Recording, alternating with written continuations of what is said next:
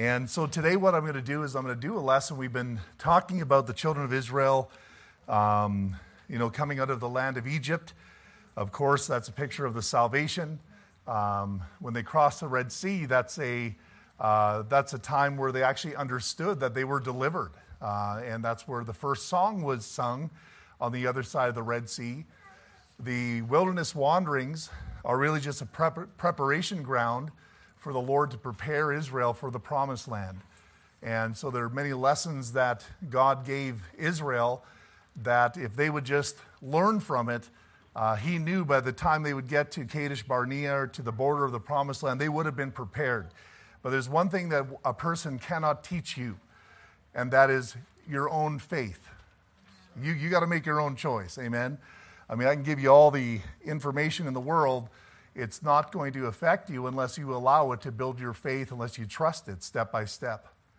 And that's how faith works. One preacher said some things are taught, some things have to be caught.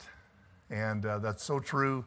You wonder sometimes one person sitting in the church service, they're getting nothing, they're bored. That person sitting on this side just eating it all up and growing and on fire for God. And this person blames the preacher. Amen. And this one loves the preacher. Amen. And so it's amazing how that works. But really the first step is to realize who the real culprit is, and that's within ourselves.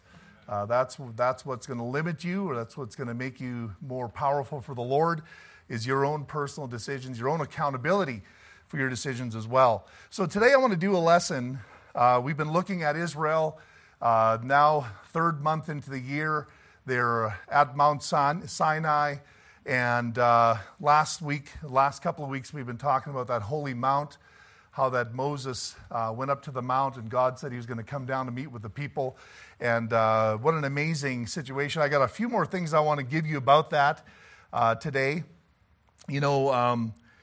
This law, this mountain was very symbolic, especially for the children of Israel. It is for us today as well, because we learn about God. And that's what the most important thing is that what you're doing is you're learning about him. Think about Israel. They didn't know God. They were in 400 years in bondage. They didn't know exactly, they don't know who he was. They understood that God visited Abraham. They probably heard of the covenant that he made with Abraham, but they didn't know God the way that they were going to know God. And that's what God told Moses, because he was wondering, why aren't you getting these people out of here? It's just getting worse. They're putting more pressure on us. And he says, well, because I want them to know me by my name, Jehovah. And they have not known me by that name. And so throughout the wilderness wanderings, what you're really getting is a side of the Lord. You're getting to know him as Jehovah, not just Almighty, not just Elohim, the creator of the world, but you're getting to know him as the provider, the one that is self-existent, the one that can take care of you through all the trials of life, so that when you get into the promised land, when you get into the will of God for your life, that you will continue on in those battles because you know you have the victory. Amen. And that's the biggest thing about this. Nehemiah, way up the road here at the end of the Old Testament, Nehemiah 9:13 says, "Thou camest down also upon Mount Sinai, and spakest with them from heaven, and gavest them right judgments and true laws, good statutes and commandments." And so what we need to understand here, we're going to learn about the law of God. Now, the law of God was not given to Israel to save them. They were saved before. They were saved when they were released from Egypt. That's where the blood was applied. That's where they were given the victory. But now, 3 months afterwards at Sinai, they're given the law. Now, this has a different purpose, and God made very clear to us what that purpose was in Exodus 19, I forget the exact, 2-7, where he calls Moses, says, "I want to make you a peculiar people, a kingdom of priests." Amen. So basically his desire is not just to save us, but he's got a very specific purpose for us. But in order for us to be peculiar to God and different from the world, there's a certain standard that God has established for his people. It's not there to save you, but it is there to make you different. Amen. And by the way, if they wouldn't have got this standard from God, they wouldn't know what to do. They wouldn't have known how to handle situations. they would have just fallen into the trap of, oh, well, to each his own. But that's not what God said. There's a very specific standard that God was requiring of Israel. I was thinking about that this week, and I was talking to somebody, I think my brother, and the law at this point was given to the children of Israel to give them the standard of living. The only problem is they didn't have the ability to live that standard because they didn't have the indwelling of the Spirit of God. See, the only one that fulfilled the law was Jesus Christ himself. Not a man on this planet has. You've all failed. Amen. So if you wanted to meet God by the law, I'm sorry, you just wouldn't meet him. You'd have to go to the place called hell. But you know, the law is still good, the Bible says. And Jesus Christ came and he fulfilled it 100%. So in order for me to fulfill the law of God, I'm not going to follow a bunch of rules. I'm going to become like Christ. See, when we become Christ-like, that's when the law has become fulfilled, because he's the only one that has fulfilled the law. In order for you to be Christ-like, you have to be born again. You have to be regenerated. You have to have his Spirit inside of you. Amen?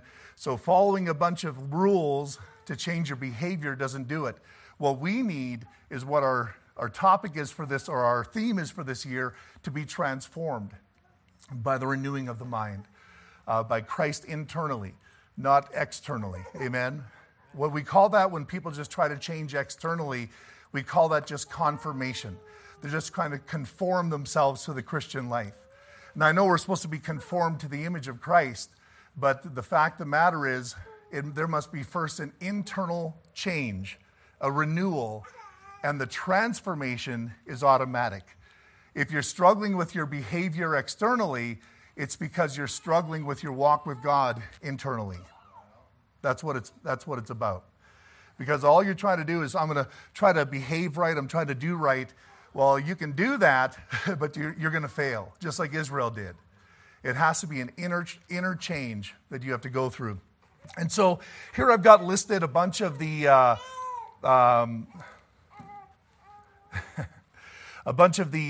times that Moses. Now, when they went to Mount Sinai, Moses actually spent a lot of time climbing up that mountain. You know, I mean, if you watch the movie, he only went up once, you know. But in all reality, scripturally, truthfully, he had 8 trips to the top of that mountain. 8 trips. And if you look at it, I just wanted you to see this, because to me this is interesting. Because this wasn't just come up on the mountain and we'll give you the law.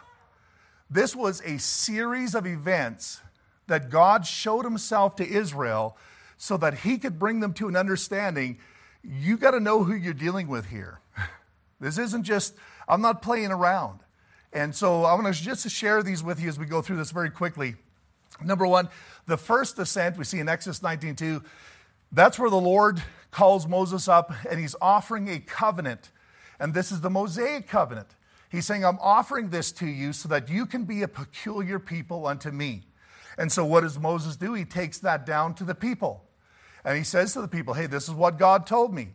He wants to give you a covenant, and he wants to make you a peculiar people, a kingdom of priests, and he wants you to be very special on this earth for his honor, for his glory. And what do the people say? Yes, we will do that. Good answer. The Lord said that was a good answer. So what happens is he goes up again. Second ascent. Moses tells God the answer of the people. God tells him he will speak audibly to the people from a thick, dark cloud, so they will believe Moses as their leader. That was important to God. God wanted them to obey Moses, you see. Why is the reason for that? Well, primarily because the Word of God, the first 5 books, are going to be written by Moses. Amen. That's very important.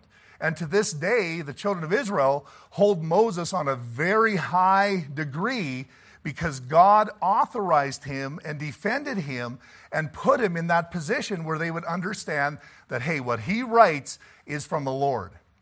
That's the same thing that happened in the New Testament when Jesus Christ authorized the apostles and the prophets to write the New Testament.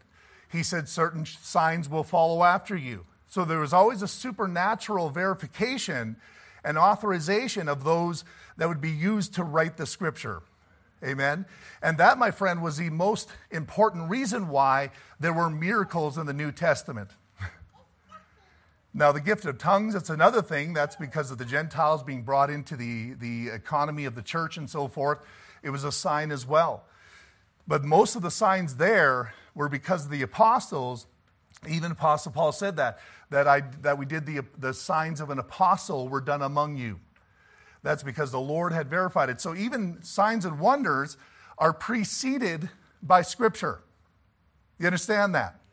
So somebody just can't stand up and say, I'm going to do a sign and wonder. I'd have to say, where in the Bible does it say that you should do that? And why should you do that? Amen? This isn't just about everybody just claiming his own and saying, I'm just going to do what I want. Even the apostles themselves were preceded by Scripture as far as their signs and wonders that they did, because it authorized them to be the bringers of the new covenant, the Word of God, the New Testament, you see. That was very important. Otherwise, anybody could stand up and say, hey, I wrote this letter, accept it as Scripture. Well, we know that wouldn't work with a Spirit-filled church, amen? But anyways, so he wanted Moses to be held up by the people, and so he's coming down to make that happen. Number 3, the third ascent, God commands Moses to tell the people to sanctify themselves against the third day when he will visit them. And on the third day, there were thunder, lightning, a thick cloud, and a very loud trumpet blast. Amen? And so God was making an impact here. Did he have to do all that? No. In fact, you look at Isaiah, it says how the Lord spoke to him in a still small voice. But yet, he did this for a purpose. Because he was giving his law, and he was establishing his leader, and he was also establishing his power and his holiness before the people. And that's why he said, don't come near the mountain, lest you be thrust through. You will die if you come close. And so he's establishing what boundaries meant and standards meant, because they didn't understand that. Why would you unless you're taught? Amen. How would I know thou shalt not covet unless the Lord said? And that Paul even said that. How would I know that unless the law told me? Amen. And so you have to be told before you know. That's why I always tell parents, don't discipline your kids for something you haven't told them not to do. First you tell them not to do it, and then if they do it, knowing that you told them not to do it, then you can discipline them. But don't just discipline them because you're mad because they did something that they didn't know that you didn't want them to do. That's not how God operates. He always first tells them. That's why even in the wilderness wanderings, how many times did he just say, okay, we'll move on from this, even though they were just wickedly rebellious. But there came a time where God says, okay, you should have known by now. Then he sent the serpents in to bite the people and the plague and so forth. But the first time they murmured, he didn't do that because they didn't know. They didn't understand God's requirements. Amen. The standard. And so, number 4, the fourth ascent, God summons Moses to make sure that the people do not draw near the mountain while his presence is on the mount. He also instructs Moses to bring Aaron with him up on the mount the next time. And so basically, that's what happens. So he says, I'm going to come visit you. So he goes, tells the people, God's coming, 3 days, prepare yourself.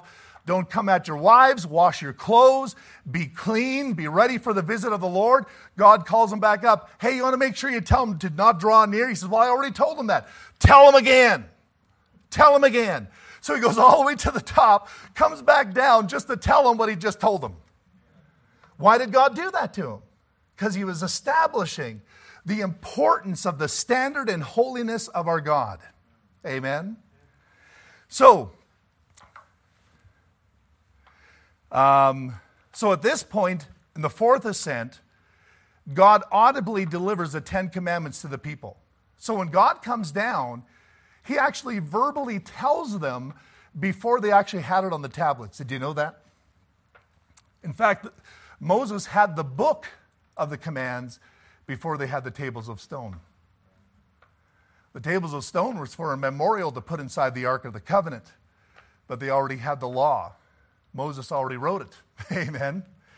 And so the people fear God. They tell Moses to speak to them rather than the Lord himself. So the Lord says, there we go. mission accomplished. So the people didn't want God to speak to them personally. It's just too incredible, too powerful. Moses, you speak to us. And then God says, see, Moses, that's what I was wanting to take place. I want them to listen to you now, because the word of God comes through the avenue of people, through the writing of the word of God. Amen? Otherwise, people say, well, then God's got to come down the mountain for me to listen. I'm not listening to you. Well, that's not how God works. He uses people to deliver his word. Amen? And so, the fifth ascent, Moses returns to Sinai and receives various laws by God, along with a promise to bring Israel to the promised land on the fifth ascent. The sixth ascent, Moses brings Aaron, Nadab. Now, the fourth and fifth, that could be the same one. A lot of people aren't quite sure, but many people say it was a separate climb, so that's why we say 8. 6, Moses brings Aaron, Nadab, Abihu, and the 70 elders to partially ascend the mountain, but they weren't all the way to the top. So they went halfway up the mountain. They stayed there, and this is kind of interesting. What happens then, Moses goes down, he builds an altar for the people, and he takes the blood and he ratifies the covenant that the Lord had given him with the blood. And then he goes back up for the sixth ascent. So he brings the elders partially up. Joshua or Aaron, Nadab, Abihu were all on the mountain. He goes back down, builds an altar, ratifies the covenant with the blood on the people, and then God calls him up to the top of the mountain. Now, what's this ascent? This is where he's going to get the tables of stone. All right? So it's quite interesting. So he offered burnt offerings, fellowship offerings, read the book of the covenant to the people, who responded, we will do everything the Lord has said, we'll obey. Moses sprinkled the blood to ratify that. After that ceremony, Moses, Aaron, Nadab, Abihu, and the elders ascend the mountain where they saw God with something like pavement underneath his feet. Exodus 24:10. They actually saw God and they said, and we lived. Amen. But God calls them up further. God commands Moses to come up the mount all the way, where he'll give him the law on the tables of stone.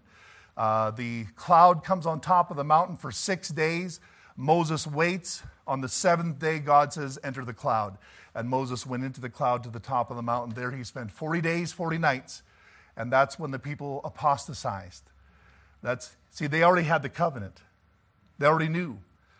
And so they knew the truth, and they turned away from the truth. They apostatized. That's what an apostate is. Amen. And so that's when Moses came back down again. So the seventh ascent is Moses going back up to intercede on behalf of the people, and he offers his own life for Israel. And God just says, I'll blot out of the book those that sin against me. Moses, I'm not taking your deal, but he did listen to his intercession. And so Moses was the interceder during this ascent. Then he goes back up again. Moses is called back to God to chisel a new set because he broke the commandments, right? Remember that? The tables of stone. But now he says, now you're going to chisel them. You broke them, you fix them. And so Moses is called back to God to chisel a new set of tablets for Israel for 40 days, 40 nights once again. He sees God's glory during this visit. His face shines. And when he returns, he puts the veil over his face as he meets the people because he doesn't want to blow their mind. Amen. And so when we read 2 Corinthians chapter 3 to get some insight into the New Testament in relation to that glowing to the glory of God, that's a whole new lesson, and I love teaching it, but I can't do it right now. Amen? So, the Mosaic Law, that's what we're looking at here. The Mosaic Law was a standard for Israel to live by that would reflect God's holiness and cause them to be different than the other nations. This is an important principle. We're living in a time where Christians believe that we need to be like them to reach them. And God just said, no, you were like them. I saved you to stop being like them. I pulled you out of the world. I pulled you out to be different. What communion hath light with darkness? The temple of God with idols. Amen. In 2 Corinthians chapter 6. You see. And so God wanted Israel to be different, so when he brought them into the land, they would be a light to the other Gentiles so that they could be saved. Because God loved the whole world. He wanted them to be saved through Israel's witness. But in order for them to be effective witness, they had to show a different life. Not the same as the world. And so, folks, you need to understand that same principle carries over to the church. We can't just say, let's let the world in, let's be like the world, and we're going to reach the world. You will fail. In fact, they will reach you far more than you'll reach them. You see, we're supposed to be different. We're also that other group that was called the peculiar people before the Lord. Amen? And so we will have the laws of God. These moral laws, we're going to talk about, it's not the ceremonial. We can't, of course, institute the civil laws into our government because they just won't do it. Amen? Maybe there'll be some partial principles that they go by. But you can be fair. You can adjust yourself personally to reflect the fairness and justice of God. Amen? That's what it's all about anyways. The church is supposed to operate that way. We're not supposed to have false witnesses or false reports and things like that. We're not supposed to move the ancient landmarks and take more than what's ours. Amen? All these different things that apply to the civil law of Israel can be applied to the personal Christian life, but the moral law does not change. So the moral law today is just as applicable to you as it was to Israel. See, what the devil has done is confused the church because we think that the moral law was given to Israel to save them. It wasn't. You see, it was given to them the same reason it's given to you, to show you who God is, and then to show you how you are not like God. Amen? How far off you are of him. But then also, think about this. The third month of that first year is when Pentecost was, when Jesus Christ gave his life upon Calvary. Same time of the year. So Sinai was the first Pentecost. It was demanding a change from God's people. But the thing is, they couldn't change. What were they missing? The indwelling of the Spirit of God. So now many years later, after Jesus Christ dies on the cross, and that all these feasts that are given to Israel, you think, oh, that's just Israel. No, they're there for our learning. We need to learn from it because those feasts are telling us the timetable of how God is working in the world. You see, that first Passover feast and so forth, and then the wave offering at the end of that week, that's a picture of the resurrection of the Lord Jesus Christ. So that Sunday, they did the wave offering. When Jesus rose from the grave, it was an Old Testament a ceremony that took place. And now because of that, the rest of the crop was accepted based upon the initial acceptation of that first offering of that sheath of wheat that was weighed before the Lord. So based upon the acceptation of the first fruits of the harvest, all the harvest is acceptable to God. Do you understand that? And so on the day of Pentecost, 50 days after the wave offering, the Holy Spirit of God came to indwell the church. This is the second Pentecost. The first one was Sinai. That one failed. Why? Because the people couldn't change their heart. That's why God says, I'm going to disannul the covenant that I gave to you on the mount. So he says, I'm going to take that one away. I'm going to give you a new covenant, or I'm going to write my law upon your heart. And that's going to happen at the end of the tribulation week. Amen? But like I tell people, we got that now. That covenant, we've already entered into that covenant. We have that indwelling the Spirit of God. We can fulfill the righteousness of God on earth as we allow Christ to live through us. Amen? Very important to understand this. And that's why I'm spending so much time just really hitting this. And so the Mosaic Law was a standard for Israel to live that would reflect God's holiness, cause them to be different than the other nations. Salvation had already taken place when the Lord delivered Israel from Egypt. Mankind fails to fulfill the law without Christ. We know that. The Mosaic Law was given in 3 divisions. The moral law, the civil law, which was the man-to-man government dealing with the everyday nastiness, amen. The moral law reflects God. The civil law is dealing with how do we govern the people. The ceremonial law is there because we fail on these two. So he says, in order for me to help you here, we need to add this third division of the law, and that's the ceremonial law.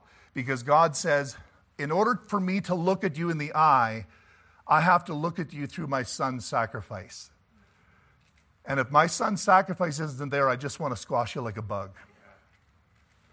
That's why he's like a lamb slain from the foundation of the world. That's why God doesn't send you to hell the moment you're born. That's why he's given you the opportunity to be saved. That's why he's not allowed his wrath to fall down on you while we are yet alive if you're lost. Amen. That's why the rain falls on the just and the unjust. The goodness of God leadeth thee to repentance. Amen. And so basically that's it. That's ceremonial law. See, it was their trust in what God had said in his word that imputed to them the righteousness that they needed in order for God not to bring his wrath down upon them. See, without that ceremonial law, they wouldn't have known the death. They wouldn't have known the sacrifice that Jesus Christ was going to do for them in the thousands of years ahead. But to the Father, to him it already happened. Like a lamb slain before the foundation. He says, I'm just giving you pictures of what I already see. Abel, take that lamb and kill it. I'll tell you why. Because my son has already died for you, and I want to show you what that looks like. Abel says, oh, I'm going to do that. He says, yeah, I know, because you believe me. Because you believe me, it's accounted to you for righteousness. So they're not saved by their works. They're saved by their faith. Amen. They just didn't have all the information. We have it all. Or all that we need anyways. So Jesus fulfilled all these three divisions. Morally, God, he fulfilled that 100%. Civilly, there's nothing he did that was wrong. Even traveling on the Sabbath, he never once broke the law while he was on the earth. It's interesting. If you look at his life, you'll see that the Pharisees always trying to trick him up. You see. They thought that he broke the law, but he didn't. Because he wrote it. He knew it. Oh, you're picking corn on the Sabbath day. Well, look at that. Remember the Sabbath day to keep it holy. Remember. That's the law. Now we'll get there. So, this is going to be at least 2 or 3 weeks, this lesson, by the way. All right, Deuteronomy 4, 1-14 says, Now therefore hearken, O Israel, unto the statutes and unto the judgments which I teach you, for to do them, that you may live and go in and possess the land which the Lord God of your fathers giveth you. The land is the will of God. It's a picture of the will of God for your life. You cannot do the will of God unless you're going to be obedient to the word of God. It says, You shall not add unto the word which I command you, neither shall you diminish aught from it, that you may keep the commandments of the Lord your God, which I command you. Your eyes have seen what the Lord did because of Baal Peor. For all the men that follow Baal Peor, the Lord thy God hath destroyed them from among you. But ye that did cleave unto the Lord your God are alive, every one of you this day. Behold, I have taught you statutes and judgments, even as the Lord my God commanded me. Moses is talking here, that you should do so in the land whither you go to possess it. So he gave them these laws so that when they enter into the land, they could flesh out these laws before the world. They'd be in the boundaries of their nation. See, now, they really didn't have boundaries yet. They really didn't have a testimony before the people yet. But he says, I'm giving you these laws so that when you go into the land, you can obey them. Interesting, amen? It says, For what nation is there so great who hath God so nigh unto them as the Lord our God it is in all things that we call upon him for? And what nation is there so great that hath statutes and judgments so righteous as this law, which I set before you this day? Only take heed to thyself and keep thy soul diligently, lest thou forget the things which thine eyes have seen, lest they depart from thy heart all the days of thy life, but teach them thy sons and thy sons' sons. Especially the day that thou stoodest before the Lord thy God in Horeb. Horeb is just another word for Sinai. When the Lord said unto me, gather me the people together, and I will make them hear my words, that they may learn to fear me all the days that they live upon the earth, that they may teach their children. And ye came near, and stood under the mountain.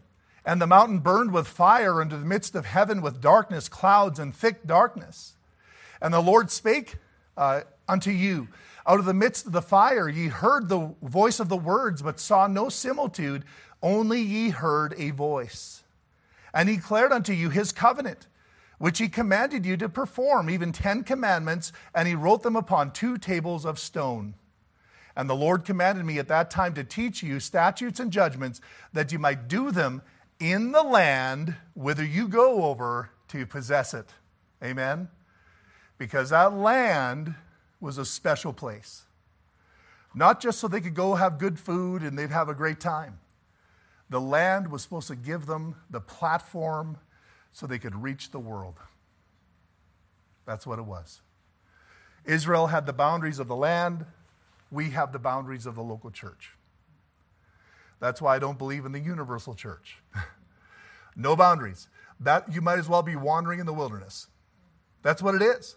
A lot of these Christians that are out there saying, I'm just a part of the church, the big invisible church, the big blob of a church, you can't really, you're just wandering because you're not in the boundaries, you understand? But they feel real spiritual. Remember, I had an evangelist tell me, yeah, I just flow through the body. I said, well, you surely won't be preaching behind this pulpit because I don't want no body flowers around here. Amen. What I want somebody here is someone that understands the boundaries of this particular church. Someone that is able to help the families of this church to become the light that they're supposed to be to the world around them. Not so you can go flow through the body unhindered, you know. My goodness, no responsibility. How do you discipline someone in the universal church? I mean, tell you, I don't know who's in charge of that, but they got to be pretty busy. You can't have anybody in charge of that. It's impossible. Impossible. There's no way you can be accountable within the local church. And that's why many times people like that idea. No accountability. Nobody tell me what to do. No preacher spitting in my face here from the pulpit. You know. Doesn't exist, my friend. Local New Testament churches. Boundaries, just like Israel had boundaries. They had to shine within those boundaries, and you have to shine within these boundaries. That's why, folks, you be very careful.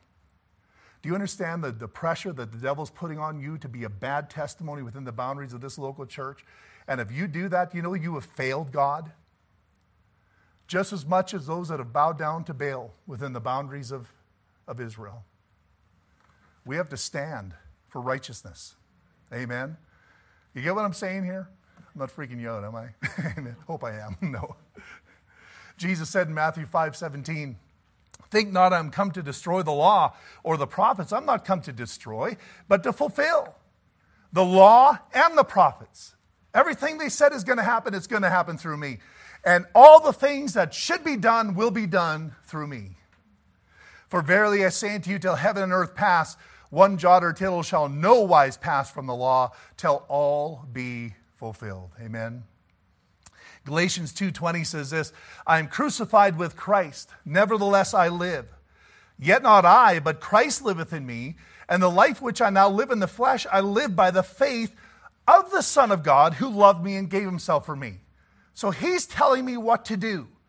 He's taking his perfect faith and guiding my steps day by day by day, and he's living his life through me because I have died to myself. I am crucified, but I'm living. But it's not really me that's living. It's Christ living through me because I've chosen to follow his faith day by day by day. But listen to the next verse. He says, I do not frustrate the grace of God. For if righteousness come by the law, then Christ is dead in vain. Wow. What he's saying is this. If you think all you need is a law to fulfill righteousness, then Jesus wouldn't have had to die. Then he died in vain. But if you believe that you fail the law because of your inadequacy, the ability to fulfill it internally because you just don't have it. There's nothing you have that has the ability to follow God faithfully. You can't do it. There's none that doeth good, no, not one. And that's why Jesus Christ had to come, so that he could start on the inside and work out. Amen? Had to happen that way. He doesn't start on the outside and work in. Well, hopefully I'll start doing better. You'll start doing better when you start letting him live in you. Now, he may be living in you, might be born again, but that doesn't mean that his presence in your spirit is infiltrating your soul. Because your soul has to be submissive and humble before God. You have to make a decision. Yes, Lord, I will do that. I submit to you. But if you've got your heels dug in, I don't care if you're born again, you'll never do what God asks you to do. You'll just be a carnal Christian all your life. Carnality. Soul is infected with sin and ungodliness, while Jesus Christ is hidden in the Spirit in your life. Yet he's knocking at your door. Let me in there, man. You know? But our pride and our rebellion and lack of submission and lack of humility before God, he can't even use us. We're not willing to follow. And whenever someone brings a standard and say, oh, preacher says we got to do this, and who's he to tell me what to do? And blah, blah, blah, blah, blah. You know, I had someone recently, we had a member in our first year here. I found out they were going to a specific church, and the pastor called me. Do you know this person? I said, oh, yeah, that's one of our members. Haven't seen him in a couple of years. He says, really? I said, yeah. I said, hey, just teach them. I don't want to mess it up now. But, you know, he says, yeah, they stopped coming to church because they said you were a legalist. Now, this preacher knows me. We've known each other for years. And he told her, no, he's not a legalist. See, the reason it's a legalist because I had standards. See, I got standards for our Sunday school teachers. See, you bring your kids to Sunday school, the teachers have to abide by a life standard. Not just as they walk in the door. There's one ministry I saw where someone, they were in charge of the kids ministry, and they dressed very shabbily till they got in the door. They went in the bathroom and changed, went and did the ministry. When they're done dealing with the kids, they went back and changed into their immodest clothing, and then the kids saw them walk out the door. See, we don't do that here. See, anybody that's going to be teaching our children, it's not going to be a fly-by-night, within a kilometer basis of, standard. It's going to be a life standard. This teacher is going to be able to tell you why they do what they do. This is why I believe it, and this is why I'm following it, and this is why I do it every day, not just a 1 kilometer within the church region. To me, that's hypocrisy. I don't see that in Scripture. Do you? Only at church I'm modest. No. You follow the Lord always. His eyes are forever over you. So we follow the standards of the local church because our local church isn't the boundaries of this wall. The local church is our body, and wherever you are, you represent us. You on your job, you represent Airdrie Baptist Church. You represent Christ. We want to reach this world. We're playing games with God. We're thinking somehow it doesn't matter if we've got boundaries in the land. We're just wandering in the wilderness. Well, I know all the laws. So did Israel before they got to the promised land. It didn't help them a bit until the people of the world had something to focus upon. You understand what I'm saying? Hope I'm not losing you here. I haven't even got to my blanks yet. Galatians 3:15 says this, Brethren, I speak after the manner of men, though it be but a man's covenant, yet if it be confirmed, no man disannulleth or addeth thereto. Now to Abraham and his seed were the promises made. He saith not unto seeds as of many, but as of one, and to thy seed, which is Christ. And so that when God gave the covenant to Abraham, he always said, to thy seed I promise these things. To thy seed will multiply and so forth. And so you know that the promise isn't just to the physical line of Abraham. The promise is to the physical line through the spiritual line. Not to seeds as in many, but seeds as in one, the Lord Jesus Christ. Why is it that the children of Israel don't have the land of promise right now? Why don't they have the whole boundaries of their land? Because they have not turned to Christ.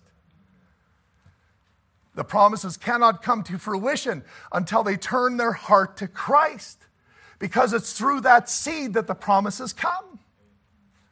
Do you understand that? There's no religion on this planet that can get anything from God but through Jesus Christ. No man come to the Father except by me. Amen. You think about that. Every promise that God made, Abraham, David, all these Old Testament prophets and saints, all those prophets are geared through Jesus to the people. That's why today you don't see David having eternal king on the throne. Where's your throne, David? Israel, where's your king? Oh, he's a-coming. He's a-coming, but you know what? The people of God have to turn to Christ. Then he will set up his earthly throne. Then the promise, the Davidic covenant will come to pass. Then the Abrahamic covenant will come to pass. Then the land covenant will come to pass. All of these things will come to pass the very day that Jesus sets his foot upon the Mount of Olives. Powerful, powerful. If you would see a graph of all the covenants starting and ending, one would start here, one would start here, one would start here, one would start here. Guess where they all end? Right there, with Jesus Christ coming again in one moment of time. That's powerful truth. And this I say, that the covenant that was confirmed before God in Christ the law, which was 430 years after, cannot disannul that it should make the promise of none effect. In other words, he's saying, just because I gave you the law on Sinai 400 years after Abraham got the initial promise, it doesn't disannul the promise. Because the Mosaic covenant is conditional. The Abrahamic covenant is unconditional. That's why the Lord's going to wipe out the Mosaic covenant. He said, I disannul it. It's gone. I got a new one that's unconditional. And he's going to write their law upon their hearts when he comes again. You understand that? So it says, for if the inheritance be of the law, it is no more a promise. But God gave it to Abraham by promise. So what happened is, when the law came, they started getting in their heads, because we're such a special people. We got these laws now that identify us with God, and we're the only ones that have it. So these are the things that save us. And the Pharisees, they began writing books after that law and telling people, oh yeah, if you don't do this, you're going to hell. That's what Galatians is all about, dealing with the Judaizers that were coming into the local church, trying to tell them to turn to the law in order to be saved. Amen? So he says, wherefore then serveth the law? It was added because of transgressions. That means, hey, why would God have to say, thou shalt not kill? Because you're murderers. Why would he have to tell you, thou shalt not commit adultery? Just in case one day you get an idea that it might be something you want to do? No, because he's like, you're all adulterers. You're all lawbreakers. The only thing is, you don't know it. You don't know it until I tell you. So the law was added because of transgressions. If there'd be no transgressions, you wouldn't even know what adultery was. And then he would have said, don't commit adultery. What's that? And you wouldn't know your whole life what it was. It would just be like some obscure thing. But oh no, the moment he gave it, they all knew what it was. Because they were all transgressors. Glad it didn't disannul the promise. Amen. So it goes on to say here, it was added because of the transgressions till the seed should come to whom the promise was made. And it was ordained by angels in the hand of the mediator. Now, a mediator is not a mediator of one, but God is one. Is the law then against the promises of God? God forbid. For if there had been a law given which could have given life, verily righteousness should have been by the law. But the Scripture hath concluded all under sin, that the promise by faith of Jesus Christ might be given to them that believe. There's that word again, faith of Jesus Christ.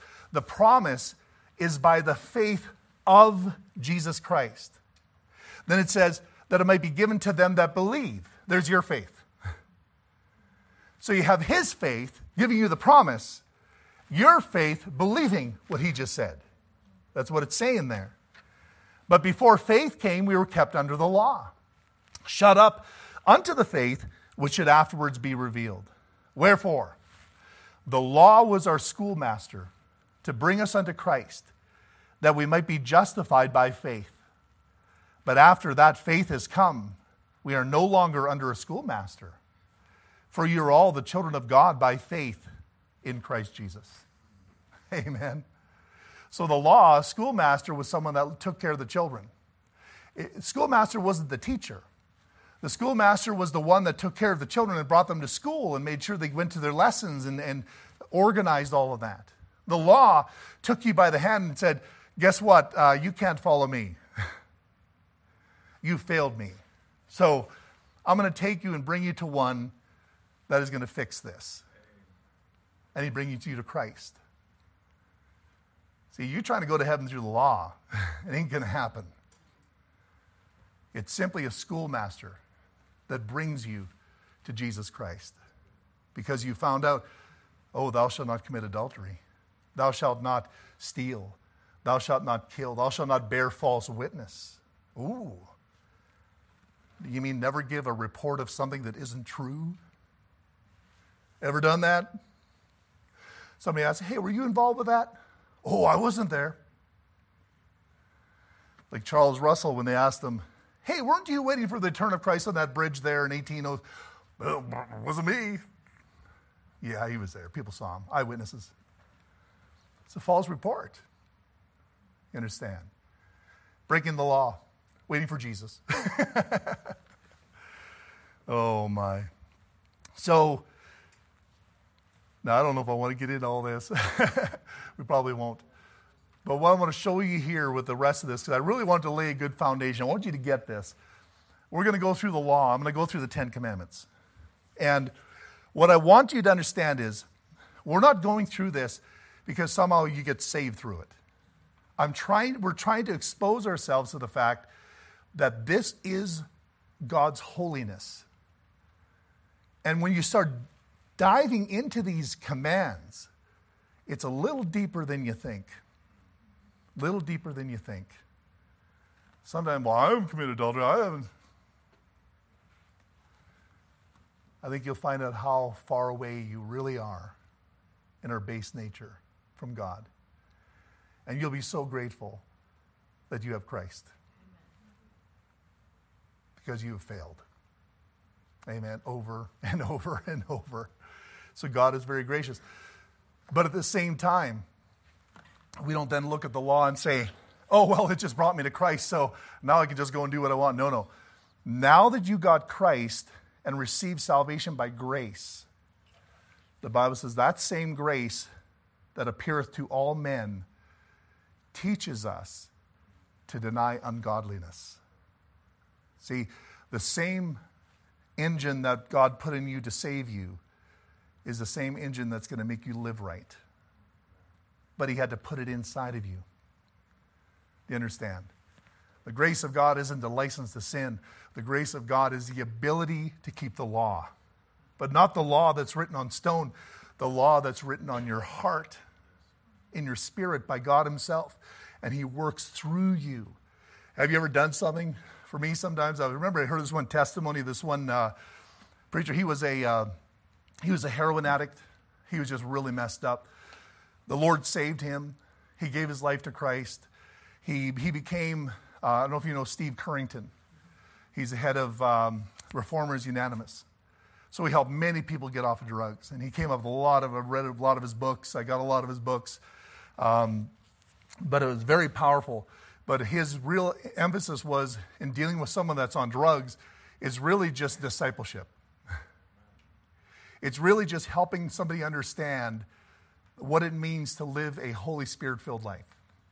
And he was giving us one example, how he went to the store, and he got a bunch of stuff.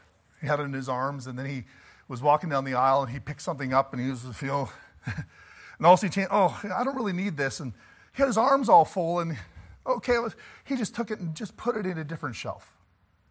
I'm on my way out. They got guys that put this back where it's supposed to be. He says, I walked about a lane further, and the Holy Spirit just said to me, what did you just do? And he, with his arms full, walked back there, picked up that thing that he put on the shelf, walked all the way back to where he got it from, put it back where it should be. He lived a Spirit-filled life. See, God doesn't want you reading a tablet. He wants you, through the intuition of the Spirit of God in your heart, to be able to know what to do. That's the Christian life. Amen? And when you get on this saying, well, you show me where it's wrong, you're already proving how far you're away from God. You show me, you tell me I got to be to church 3 times a week. If I got to explain that to you, you're still step number 1 of being a Christian. Remember I told you about the time where I had my first ministry? I was saying, God, show me a passage where I can command people to come to church. Thou shalt. I couldn't find one. And I understand all the passages, forsake not the assembling of yourselves together, and manner of some is. But people, this means that, thou shalt go to church. And there wasn't one. Then the Lord just said, let me explain to you why. Or he said to me, you figure out why. So I gave my heart to figuring out why. And he showed me. Sunday morning, Jesus Christ rose from the grave. Since that day, Christians met on a Sunday. Not just out of a commemoration, but because that day liberty was given to mankind, where now the law has no more hold over you. You've been set free. Death has been defeated. You see, if you're still on the have-to Christianity, do I have to? You show me whether I have to, and I'll only do what I have to, and what I don't have to do, I'm not going to do. But you got to show me in the table of stone what I have to do. All I really need to do is point you to Jesus. Say, look at him for a while, then ask what you have to do. It won't be long when you pierce into his eyes, at his hands, where something's going to well up in your heart. And your have to is going to dissolve away. And you know what's going to come there instead? I get to. Oh, I get to worship him on Sunday. I get to be with the people of God. I get to hear his precious word. I get to sing the hymns with the people of God. I get to do things. Why? Because Jesus Christ rose victoriously from the grave.